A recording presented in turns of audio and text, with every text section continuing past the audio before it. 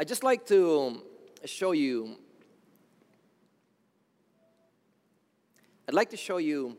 a book that greatly influenced me many years back and until today.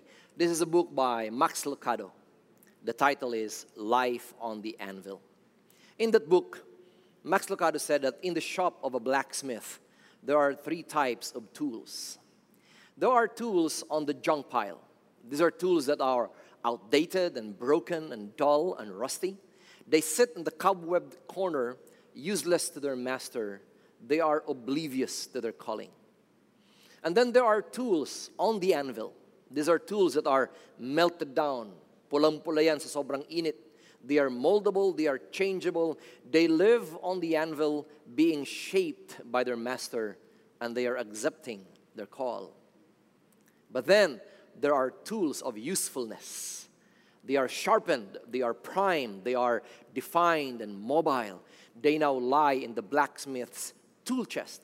They are now available to their master, fulfilling their call. Max Lucado transitions in his book by saying, there are also three types of people in this life, and you may find yourself in any of these three. He says, some people's lives are useless. They lie useless. Their lives are broken, their talents are wasting, their fires are quenched, their dreams are dashed. They are tossed in with this scrap iron. They are in desperate need of repair. These people have no notion of purpose. Another type of people are those that lie on the anvil. These are lives whose hearts are open and hungry to change. Their wounds are now healing. Their visions are now clearing. They welcome the pain of the blacksmith's hammer. They're longing to be rebuilt. They are begging to be called. And yet there's a third kind of people. These are people that lie in their master's hands. They are now well-tuned. They are now uncompromising, polished. They are productive. They are responding to their master's forearm. They demand nothing. They have learned to surrender all. I suggest that you buy this book in Amazon.com because this has changed my perspective largely on life, on where I am, on any season where God might be bringing me into. I asked one of our artists here in Lighthouse, Brother Arnold Juan, how would you depict your life being in the hands of the Master? And this is what he came up with. Because he is a painter, he is an artist. He made use of the easel. He made use of the canvas. He made use of this beautiful butterfly that is being released into its beautiful destiny. For as long as you know that your life is in the hand of the Master, whether you are in the anvil, whether you are being used by now in the mighty ways of God, know that you are secure because the Master's hand is the one that controls you. Many weeks back, I took our kiddos into a Bible study of the life of Elijah, the character that we will be talking about today. And as we were talking, Rafa started scribbling in her iPad, and it's just fascinating that as she reviewed for me the process that she went through, or that her opus had to go through, it's beautiful that in just 15 seconds, now of course fast forwarded, you would see the hand of the Master creating such a beautiful masterpiece. And so today, I'm making use of Rafa's artistry to launch this series of sermons that your pastors will be preaching on for the next 3 months, June, July, and August. We're going to exposit the lives of people that have been so surrendered and yielded into the Master's hand. How they allow the Master to craft them, to mold them, to shape them into their glorious destiny. And for as long as you know that your Master is intentional and purposive and very much driven by love and his overall concern about you, then you can entrust your life to the Master no matter what pain or aches or molding that you will have to go through. Today, my friends, I have entitled this series for the month of June, Keeping Your Edge in the New Normal. How do you keep your edge? How do you become a person that is a cut above the rest? A person that is not just in conformity with what the rest of the world is doing. How do you keep your edge? Paano ka makakalamang? Paano ka aangat? Paano ka magiging iba sa nakakarami? So that your life will not just be a run-of-the-mill life. That you're not just one of the ordinary people that live their lives with no notions of purpose. But a life that is marked, every step is marked by the very divine guidance that comes from the Almighty. How do you keep your edge in this new normal? If you have your Bibles, please open your Bibles now to the book of 1 Kings. We will be reading from the 17th chapter. We'll have 8 verses to read today, verses 1 to 8. I have asked my fellow pastors to creatively read for us the following verses. Please read along with them. Now Elijah the Tishbite from Tishbe in Gilead said to Ahab, Ahab, tandaan mo, saksi si Yahweh, ang buhay na Diyos ng Israel na aking pinaglilingkuran. Hindi uulan ni hindi magkakahamog sa mga darating na taon hanggat hindi ko sinasabi. Then the word of the Lord came to Elijah. Leave here, turn eastward, and hide in the Kerith ravine, east of the Jordan. You will drink from the brook, and I have directed the ravens to supply you with food there. And so he did what the Lord had told him. He went to the Kerith ravine east of Jordan and stayed there. The ravens brought him bread and meat in the morning, and bread and meat in the evening, and he drank from the brook. Sometime later, the brook dried up because there had been no rain in the land. Then the word of the Lord came to him. Go at once to Zarephath in the region of Sidon and stay there. I have directed a widow there to supply you with food. The reading of the word of the Lord. Let us pray. Father, we thank you that now as we commence this sermon series, we entrust unto you, Lord, every meditation of our heart, every utterance of our mouth. Let the exposition of your word bring life, bring change. Let your word bring, Lord, and breathe into each hearer the challenge, the inspiration, even the rebuke that comes from your Holy Spirit. Because we know you're a God of purpose and you would want your people to keep their edge so that, Lord, we will be following and obeying your edict to not conform to the pattern of this world, but we will be transformed by the renewing of our minds brought by the preaching of the powerful word of Jesus. So speak to us now, Holy Spirit. We are listening. In Jesus' name. Amen. Thank you, Pastor June, Pastor Carlo, Pastor Mackie, for the reading of the word. So today, I've entitled the sermon, Embrace Your Calling. If you'd like to keep your edge in this new normal, the first imperative is for us to have a deep sense of what we have been called to be, what we have been called to do, what we have been called to perform or to occupy in this part of eternity. Elijah, our character that we will exposit on for the next 4 Sundays, was a man that truly understood his divine calling in life. Let me give you the context of our reading for today. Because the historical times where these characters lived were instrumental in forming the steel of the inner character of a person, whether good or bad.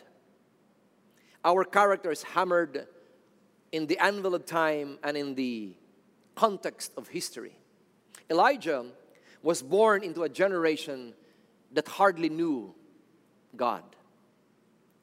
He was born into a generation where idolatry was at its zenith, where idolatry was the way of life of every chosen person of the Lord, of Israel. They had so veered away from the path of their forefathers. They had been largely influenced by the evil ways of their evil kings. And because of that, when Elijah went into the scene, Elijah found himself in a generation that was just steeped in total darkness, if not in total depravity. Let me give you a context by reading first the 15th chapter of the book of 1 Kings.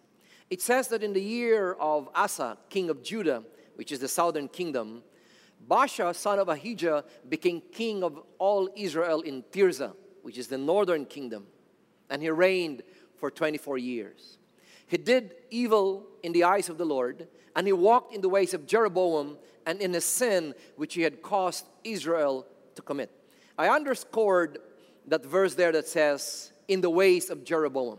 Because you would notice in the book of 1 Kings and 1 Chronicles, all the 19 kings of Israel, the northern kingdom, were all wicked to the core. And the description that the Bible writers would have of them is that they all walked in the ways of their predecessor, the first king of the divided kingdom, which is the northern tribe.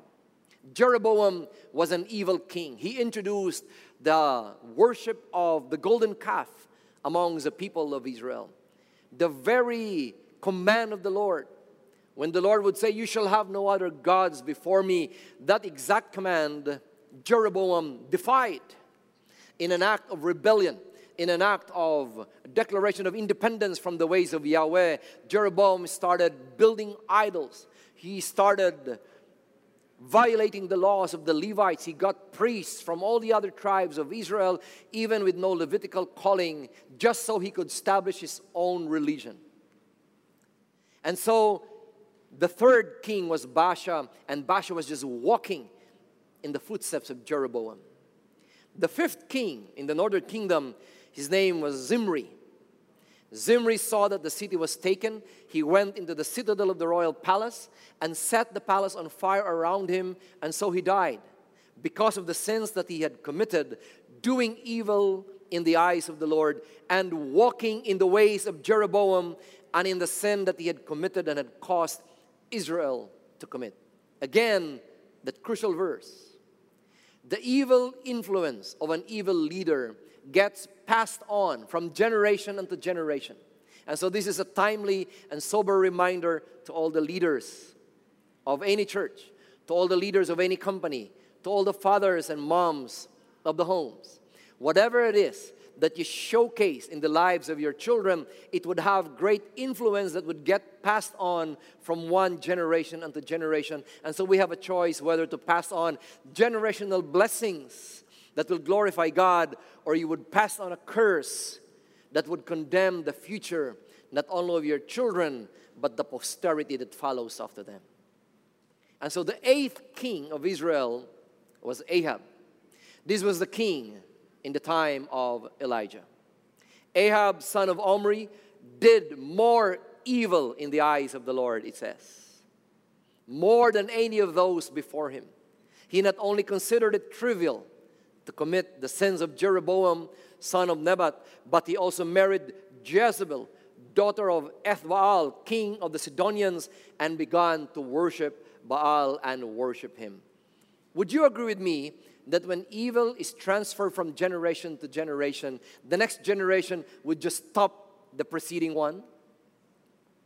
It would always move people to outdo his father and his father's father.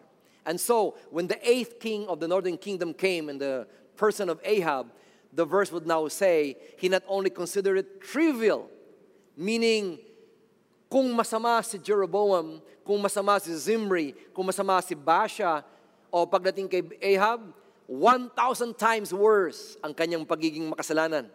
Naging amateur si Jeroboam compared to Ahab. Why? Because he married an evil woman called Jezebel. The Sidonians were very much steeped in the worship of Baal at the time in that part of the Middle East. Baal was a well-known deity of rain and fertility. And now Ahab joined forces with the Sidonians, and with the influence of this evil wife, Baalism became the formal religion of the entire Israel. People that were worshipers of Yahweh were now being persecuted. People that were of the faith were now being killed. And that's why prophets are now hiding in the caves. True prophets of the Lord would not dare come out and declare their faith on Yahweh, because it was always at the risk of being killed. It was in this setting of darkness, in this bleakness. Hindi lang COVID ang tumama sa kanilang mga kapatid.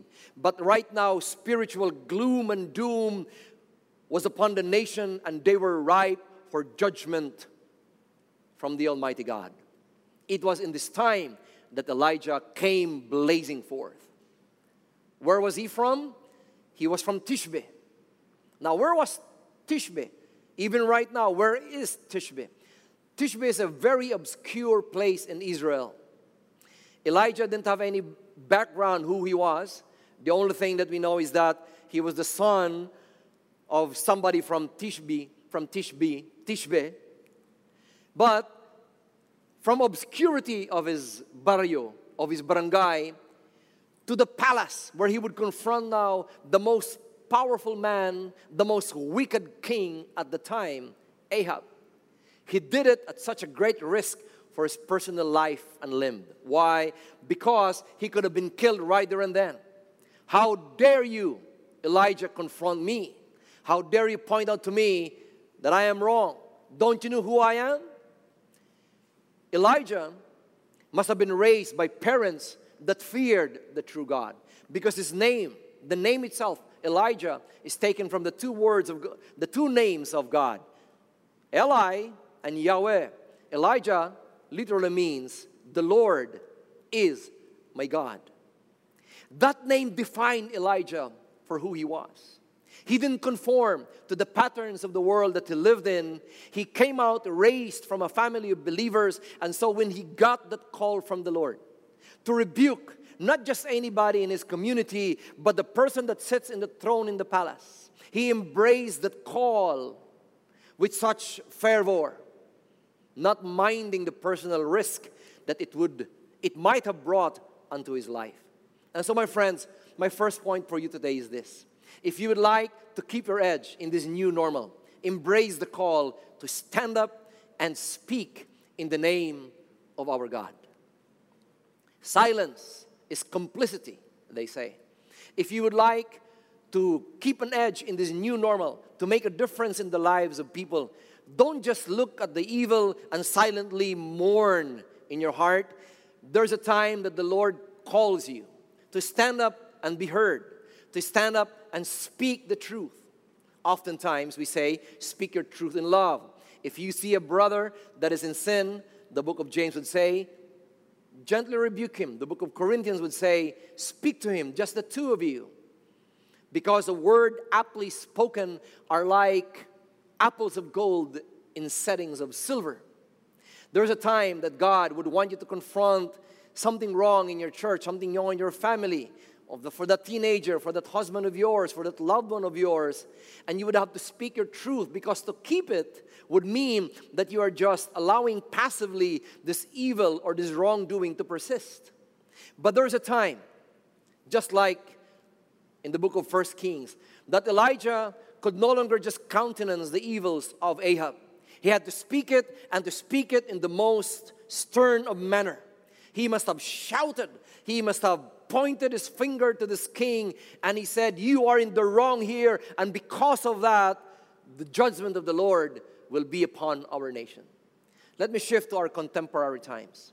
We are now living in very, very interesting times, not just because of COVID, but because of chaos that is now happening in the United States of America. For the last almost 2 weeks now, people have been crying out justice for George Floyd, and we need to speak up. Even if we are not Americans, we need to speak up for such kinds of horrendous atrocities against people. When somebody is now being pinned to the ground and crying, I can't breathe, and this policeman would just continue pinning him to the ground until he was lifeless, there's got to be somebody, there's got to be a group of people that would just say, enough is enough. We will not countenance this anymore. We will not tolerate this anymore. Evil has to be called for what it is. A spade is a spade, and evil is evil. But at the same time, we need to speak up.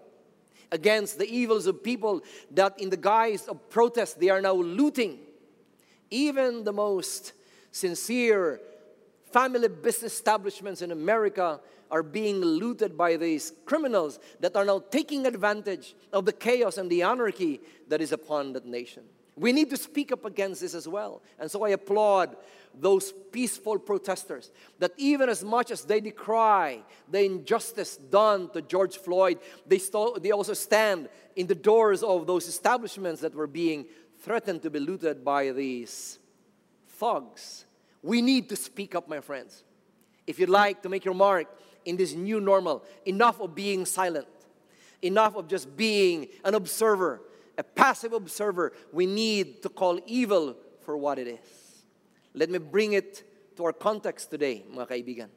Right now, the Congress is in the throes of approving a bill which is called the Anti-Terrorism Bill. I have read it. I am not a lawyer, and I would say 90% of that bill I agree with. It punishes, it deters, it prevents any terroristic acts that would result in the destruction of lives, property, and the disruption of the normal course of society. I say amen to that.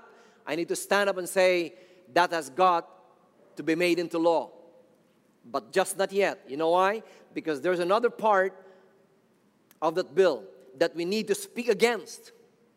Because there's a part of the bill that says even just by mere suspicion, a person can be detained, even without a warrant of arrest, for 14 days, even extendable for 10 days, according to this law. Now, this is dangerous, my friends. Why? Because this is in violation of the very principle of the writ of the habeas corpus, that you cannot illegally detain a person more than 24 hours without charging him a legal charge.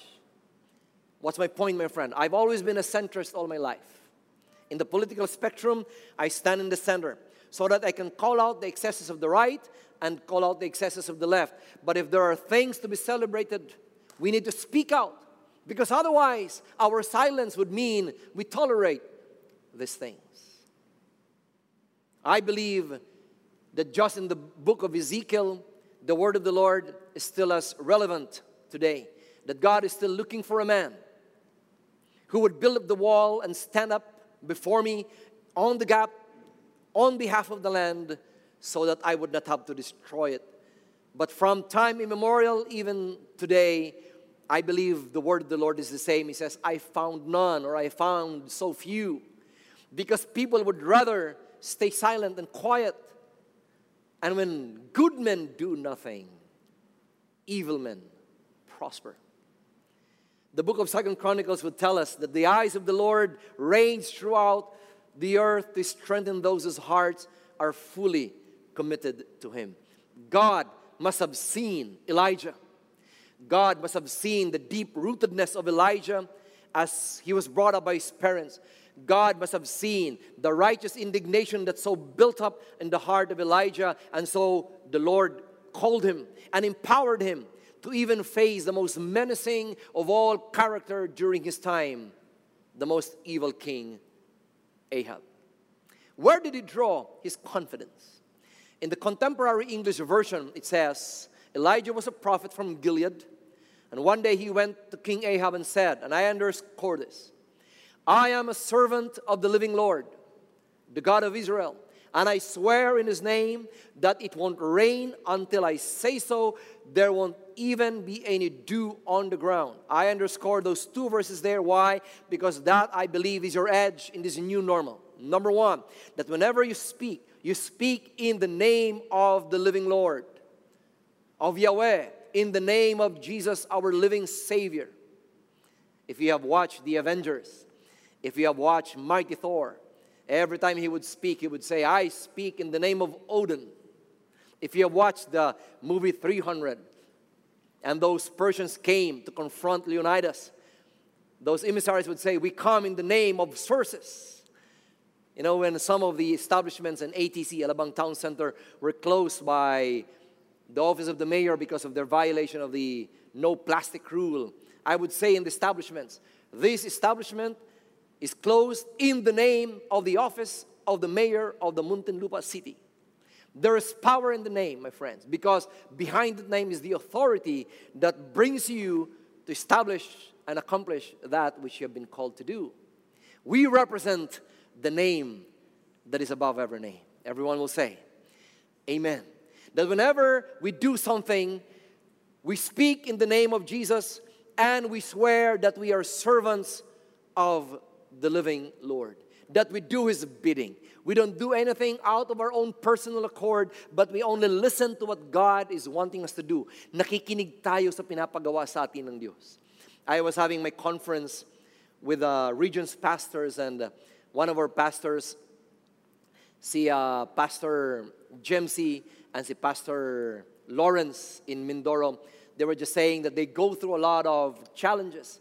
And Pastor Lawrence was saying he would go to the beach and he would cry his tears out to the Lord whenever he would come to those ends of the road. For him as a pastor, when money was wanting, there was just not enough resources. But he would cry out to the Lord and he would say, Lord, tinawag niyo po ako sa inyong pangalan, and I am your servant. And Pastor Lawrence would testify that again and again, God would deliver him. Why, God will never abandon those whom He has called. Just like David, when he was face to face with this menacing giant called Goliath, and Goliath was mocking him, and David would say, I come to you in the name of the God of Israel, whom you have defied. When Peter was doing his early ministry as the apostle of the Lord, and there was this beggar asking for money, and Peter would say, silver or gold I do not have, but what I have I give unto you. In the name of Jesus Christ of Nazareth, walk. And that declaration was always accompanied by the signs and wonders of the Almighty. And so Rafa surprised me again a few nights ago when she came up to me and she showed me another opus. She said, this must be Elijah when he was confronting King Ahab. And I love what it shows there, because it shows us that Elijah must have had the mighty angels of the Lord behind him. And that's why on his own, he would have no confidence. In his own flesh, he would have no confidence. Who was this Tishbite from Tishbe? Nothing. But if you know that you've got the backing of the heavenly angels behind you, you can do that which God has commanded you to do. And you know what, my friends? From that moment on, Elijah was touted as a troublemaker of Israel. So what happened to Elijah from then on? You know, if you are Elijah, and upon your word, the heavenlies shut down, rain stopped, the soil started cracking, it started turning brown and started opening up because now it's been 1 month or 2 months or 3 months with no rain. Wow, that must have been like a good confirmation of the prophetic anointing that God has given Elijah. Correct? You see, in the Philippines, isang linggong walang ulan, okay pa tayo. 2 linggo, medyo kinakabahan na. 2 buwan, nag-a-announce na ang gobyerno, conserve water, Angat Dam level is now getting lower and lower.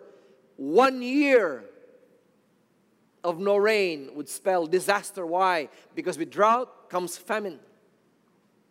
Good thing for the Pharaoh of Egypt. When he had a dream, Joseph said, God is giving you 7 years to prepare for the coming famine. And so he had 7 years to prepare for the 7 years of drought. But for Ahab, it was an instantaneous judgment. Elijah said, there will be no rain except at my word. And rain, even the dew, stopped coming early morning. How is that for an anointing? You see, if I were the one writing this narrative, it must have been that the next chapter would say, and now Elijah became the greatest prophet, the greatest pastor, and they built Elijah the greatest mega church, and now people would troop unto him. Why? Because this was what the nation needed at the time, a voice that would defy even the king. Such a good story kung yan ang kinatakbuhan. But not so, mga kapatid. The next verse would say that the word of the Lord came to Elijah. Leave here. Turn eastward and hide in the Kerith ravine, east of the Jordan. You will drink from the brook, and I have ordered the ravens to feed you there. If you're watching this movie, you would have said, wait, Lord, cut. Mukhang mali ang sunod na eksena. This is the moment of glory for Elijah. But why is it that in the next scene, he was being driven by the Lord to hide, to drink from the brook, to rely on the ravens to feed him? I don't know what kind of life he must have had in Tishbe, but I believe he was not drinking from the brook. I believe he was not counting on the birds. And ravens at the time were dirty birds. Why? Because these were the birds, along with the vultures, that would feed on the carcasses of dead people. Of all animals, the Lord would command the ravens to deliver food unto Elijah. Lord, there must be something in here. But thank God I'm not the one writing this story. God is. Faith lesson number 2. If you'd like to keep your edge in this new normal, embrace the call. The call to embrace the discipline of solitude. Right after Elijah was made secure in his calling, that in his word the rains and the dew stopped, the next thing that the Lord called him to do was to embrace the discipline of being honed and being molded by God. I have read this many, many years back. I don't know even who's the original author of this. But God seldom calls the qualified, but He always qualifies the called. You are not where you are, pastor. You are not where you are, president, vice president, whoever you may be, because you are qualified to be where you are. You are called because God chose you. But a reminder as well, now that you are secure in your calling, my friend, accept the training of the Lord, the honing of the Lord, the sharpening of the Lord. The Lord will subject you to His anvil. Because right now, the Lord is giving you the confirmation that His eyes are set upon you. He has seen your heart, He has seen your calling, and He has called you to be in His service, but just not yet. You will have to endure the Kerith ravines of your life. You will have to endure the humility of having to drink from the brook. You will have to accept the perfect will of the Lord, that even the ravens could be used by God, if only to sustain you day after day. And solitude is one of those things that God uses to qualify the called. Why? One of the books that greatly impacted me is authored by Richard Foster. And one of the disciplines that he expounded on is the discipline of solitude. He says, and I quote, "If we possess inward solitude, we do not fear being alone. For we know we are not alone. Neither do we fear being with others, for they do not control us." And he says, in the midst of the noise and the confusion, we are settled into a deep inner silence. So whether we are alone or among people, we always carry with us a portable sanctuary of the heart. If Elijah could be made use by the Lord, could be used by the Lord in the greater things before him, if God could use Elijah in the mighty ways that God would eventually use him for, Elijah had to be settled with the fact that even if everything is stripped away, even if everyone is taken away from him, he would have to settle and be satisfied with the presence of God in his life. If God is the only presence that he will enjoy for the rest of his earthly existence, Elijah would have to be content with God. Because if you have God, you will have gotten everything that you yearn for. Many people detest that. Many people don't want solitude. Why? Because in our generation right now, we are a generation bombarded by noise. We've got to have that earphone. We've got to have that music. We've got to have that car radio. I see my kids, they're studying and the TV is on, Facebook is on, Twitter is on. There just got to be so many noises around them. Why? Because without the noise of the world, many people now could not concentrate. Solitude is a discipline. Silence is a discipline that the saint would have to embrace. Because in your separatedness, in your being away from the crowd, that now you will just have to commune and train yourself to be inclined to the whispers of the Holy Spirit. There you find the soft voice of God. There you learn to discern what is it that God is wanting you to do. Mga kapatid, kung merong isang bagay na itinuro sa atin itong quarantine, it must have been the discipline of solitude.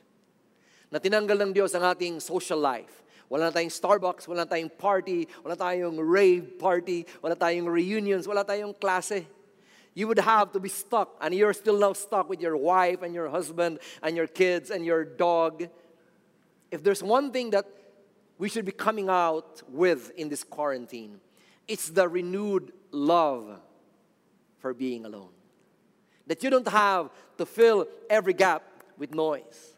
And that's why teenagers, they feel out of place coming from their popularity in high school. They enter into college and they would say, I just don't belong because I know nobody in this university. And that's why many students would fall for gangs and fraternities just so they would belong and they would fill that void in their hearts.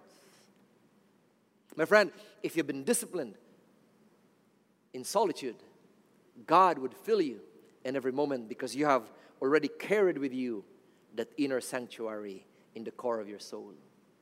Thank God for Elijah. He embraced the call for solitude, and so he did what the Lord had told him to do. He went to Kerith Ravine, he stayed there, and the ravens brought him bread and meat in the morning, and meat in the evening. He drank from the brook. Look at this, my friend. Simple life, huh? I once went camping with my brothers. We went to Mount Makiling.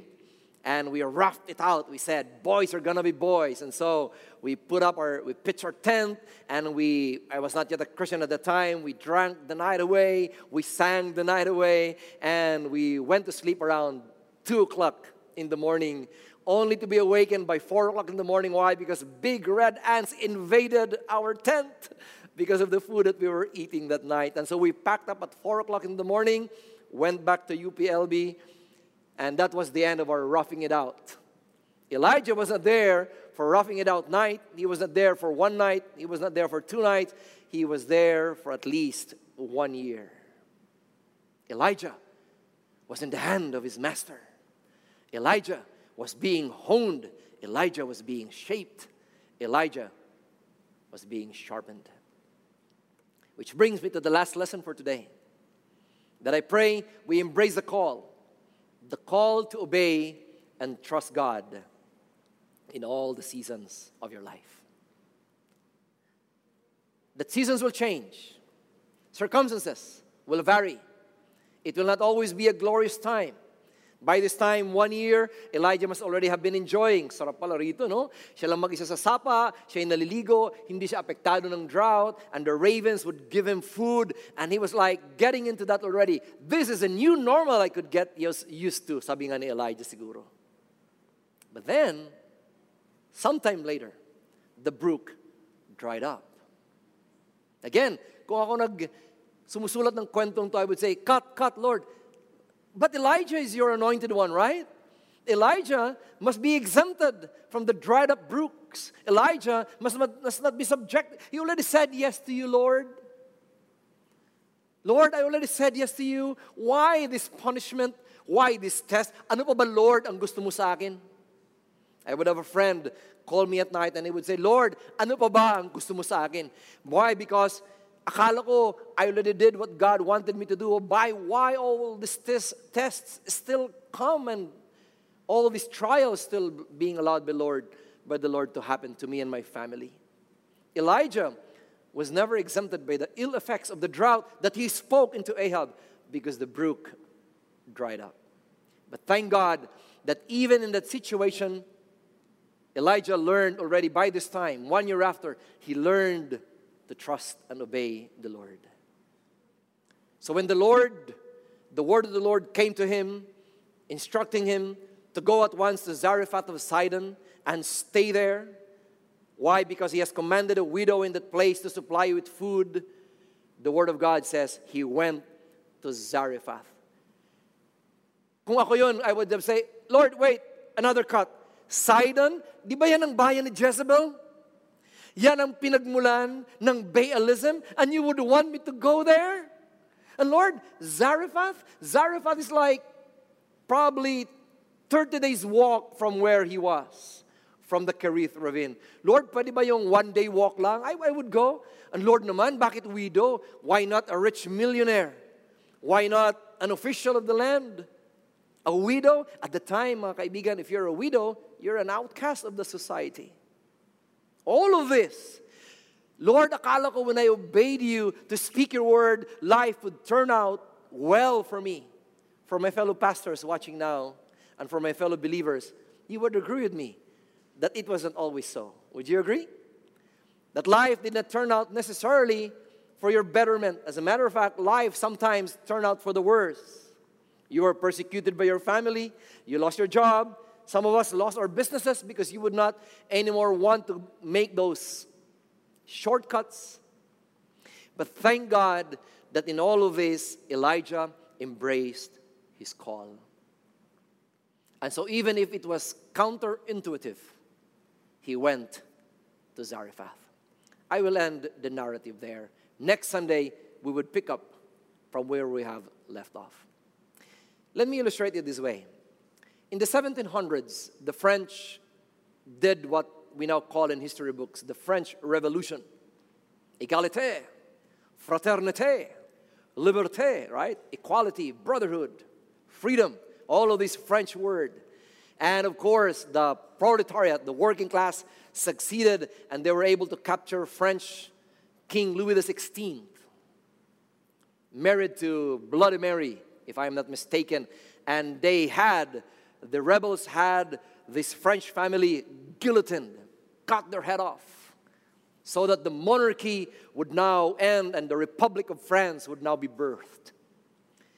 One of those family members that they captured was a 10-year-old prince, Louis Charles, the son of King Louis XVI.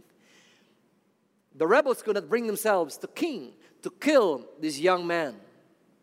Paano may murder? Paano may gigulitin ang isang 10-year-old teenager? And so they decided otherwise. They decided to bring him to a community, and they said, if we could not kill him just yet, let us destroy his morals altogether, so that even if he is the rightful heir to the throne, if we would be able to destroy him internally, Louis Charles will have lost that royal pedigree. And so, in the coming years, they would feed him with all the food that he could ever want, so that he would be a slave to his appetite. Even at a young age of 12 years old, he would be forced to drink alcohol. Even at a young age of 13 years old, he would be exposed to lewd and lustful women to arouse his immorality, so that he would not be kingly after all of these temptations. But history books would record, my friends, that not once did Louis Charles acceded to these temptations. He would not taste of the wine. He would not go to bed with any harlot or any prostitute. He would not binge on that food. And he was asked, why? Why make your life so hard? Why not just go with the flow? And Louis Charles responded, I cannot do what you ask, for I was born to be a king. Here was a young man, so sure, so secure of who he was, what he was called for, who he was designed to be. Of course, tragic ending at age 14, he contracted an illness and he died prematurely. But never did he betray his royal lineage. My friends, that's the beauty when we embrace our calling. Tough times may come. Temptations may abound. This new normal might present to us new landscapes that we haven't seen before. This new normal might subject us to some twists and turns that might make us uncomfortable. But for as long as we know that we lie in the hand of the Master, and our Master is good, and our Master is loving, His name is Jesus. For as long as we know that our Master is always purpose-driven in everything that He allows to happen in our lives, then we know we will come out as victors in this new normal, because we will declare, we will keep our edge at all times, because Jesus is our edge. I want you to watch these testimonies. I was called to go to the US some 12 years ago to join the love of my life, Josan. We got married and we started our new life together, with me working as a software engineer and Josan an occupational therapist. I found great satisfaction in creating software for the clinical trials industry. We help our clients in delivering their trial medications all across the world. At some point, we got a house and the first child, Santi, was born. The American dream was really coming into its full shape. But then God has a different plan for us. One day, the Lord just said to me, RJ, you are going home. And immediately, I knew by home, God meant the Philippines. Josan and I agreed to God's plan, even though we did not know what was awaiting us on the other side. All He gave us was the first step. The rest of them, we will see by faith. It's been 5 years now since the Lord uprooted us from the US, and never did He relent in showing us His miraculous hand. My career and side business has just multiplied so many times over, while embracing my new call to be one of the elders of the church. A role that my wife and I are fulfilling with tremendous passion. My entire family is fully plugged into Lighthouse, and we are just soaking in God's favor. I have faced my new normal with the confidence that our God who calls is faithful. The Lord Jesus surely is my edge. He is yours too.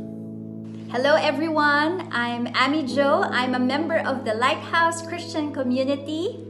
I am called to be an HR head for a pharmaceutical company. I've been in the role for 2 years now, relatively new, and still learning the ropes. And if I'd be honest, the responsibility is much more than what I signed up for.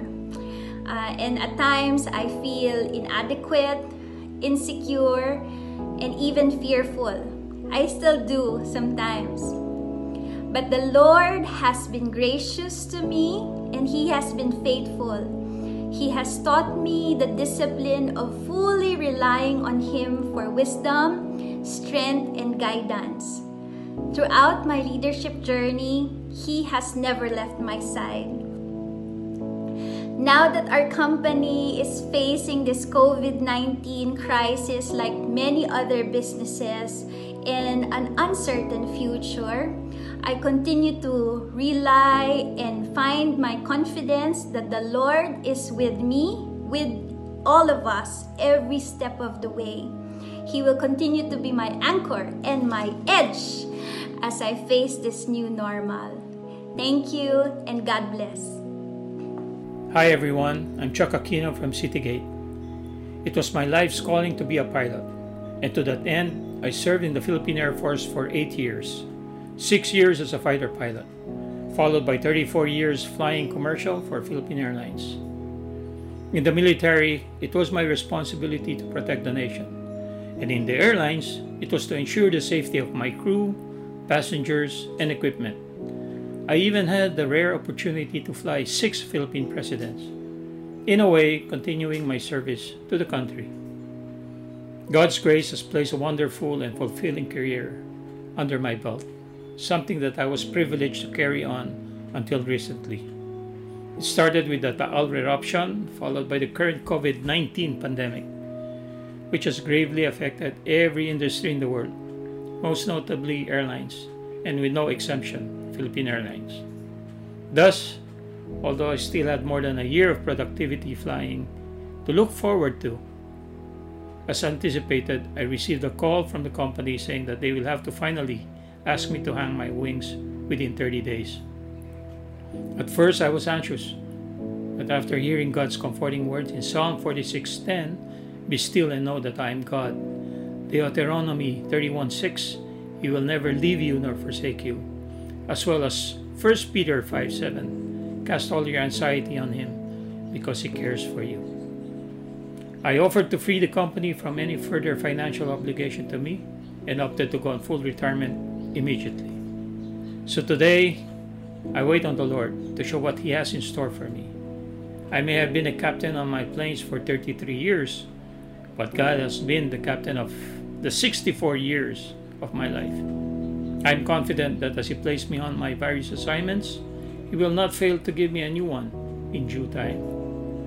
Jesus is my edge, and He will always be. He can be yours too. God bless you all. Thank you. I was called to be a nurse for 22 years, and I loved my job. I embraced it and I commit to it. Nurses, they don't only give medications, but we spend time with the patients, talk to them, get to know them. We're kind of the lamps that guide the patients in the tunnel of darkness, of doubt, of being afraid.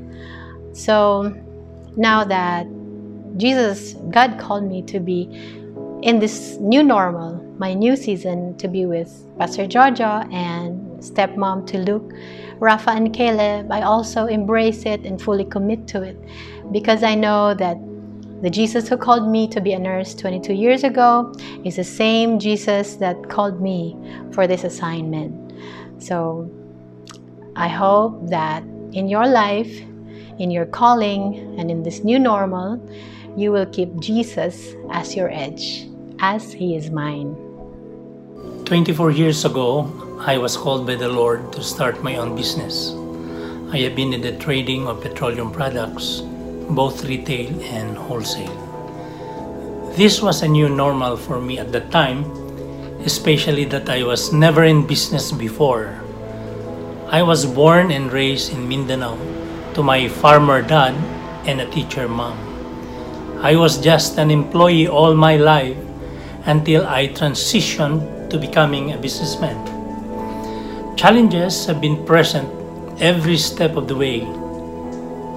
But the more the problems, the more I cling on to the one who called me to be a businessman.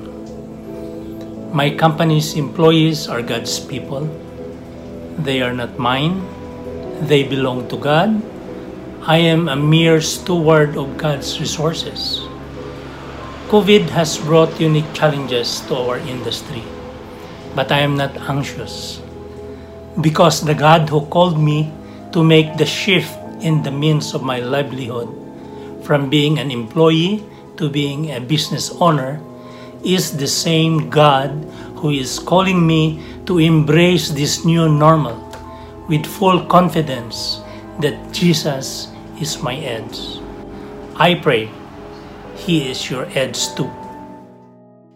Amen. What a wonderful testimony, my friends.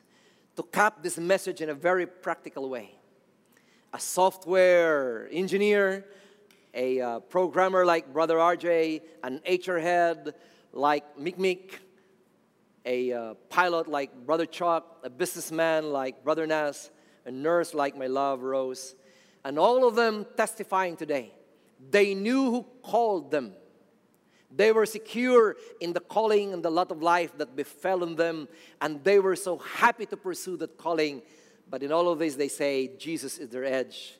And my friends, He can be yours too. You're watching here today. And probably in your heart, as Pastor Lay already alluded to a while ago, your heart has been filled with so much anxiety because this new normal really is just new. It's something novel, just like the virus. We haven't been here before. We have no precedents. We have no precedent events that we would refer to on how to act in this new normal. But you see, my friend, it is only from our perspective. But if we believe that God is the same yesterday, today, and forever, God is already in our future. Agree? God already holds our future. And because of that, if you cling on to Him and walk with Him and abide by Him, Jesus is going to be your edge. And you will never be at a loss. You will always be His instrument to proclaim the majesty of our Savior in this new normal. 1 Peter would say, you are a chosen people. We are a royal priesthood. We are a holy nation, a people belonging to God, so that we may declare the praises of Him who called us out of the darkness into His wonderful light. If Elijah the Tishbite was called by the Lord, if Jojo Baldo, the Samareño, was called by the Lord, and you have heard the testimony of Pastor June Rupa, you have heard the testimony of Pastor Saniel, the testimony of Pastor Ed Furonda, and many other pastors in the coming few Sundays, my friends, the Lord is calling you. And when He calls you, He qualifies you. He takes you by the hand, and He takes you to this wonderful journey of faith. One thing that we advise you to do, embrace that call. Don't run away from it. And declare with you and your family that Jesus will always be the shepherd of your soul, and with Him you will fear nothing. We will have these community declarations. In this new normal, when chaos and fear seem to reign, we declare, Here we are, Lord Jesus. We embrace your call. Speak to us and through us. We shall stand firm. We shall stand strong. For we are your servants, and we speak in your most mighty name. When doubts come and anxieties threaten, we as a family proclaim, We are saved by grace through faith in Jesus Christ. We are called not because of our merits, but because of God's great purposes in us. We will cooperate with the Holy Spirit as He molds us into becoming just like our Savior. when solitude has dawned and we are called to trust and obey, our praises resound. The safest place in the world is at the center of God's will. His voice we seek to hear. His supernatural provisions we enjoy. In His blessings we bask. Amen. And now as a community, wherever you are, as you're watching this in your television, iPads, cell phones, let us declare this together. Shall we? Thank you, Father God, for holding us in your mighty hands. Holy Spirit, may you endow us with the spirit of Elijah, passionate, bold, humble, submitted to you in everything. Lord Jesus, you are our edge in this new normal. Everyone will say, Amen. Palapakan natin si Lord, mga kaibigan.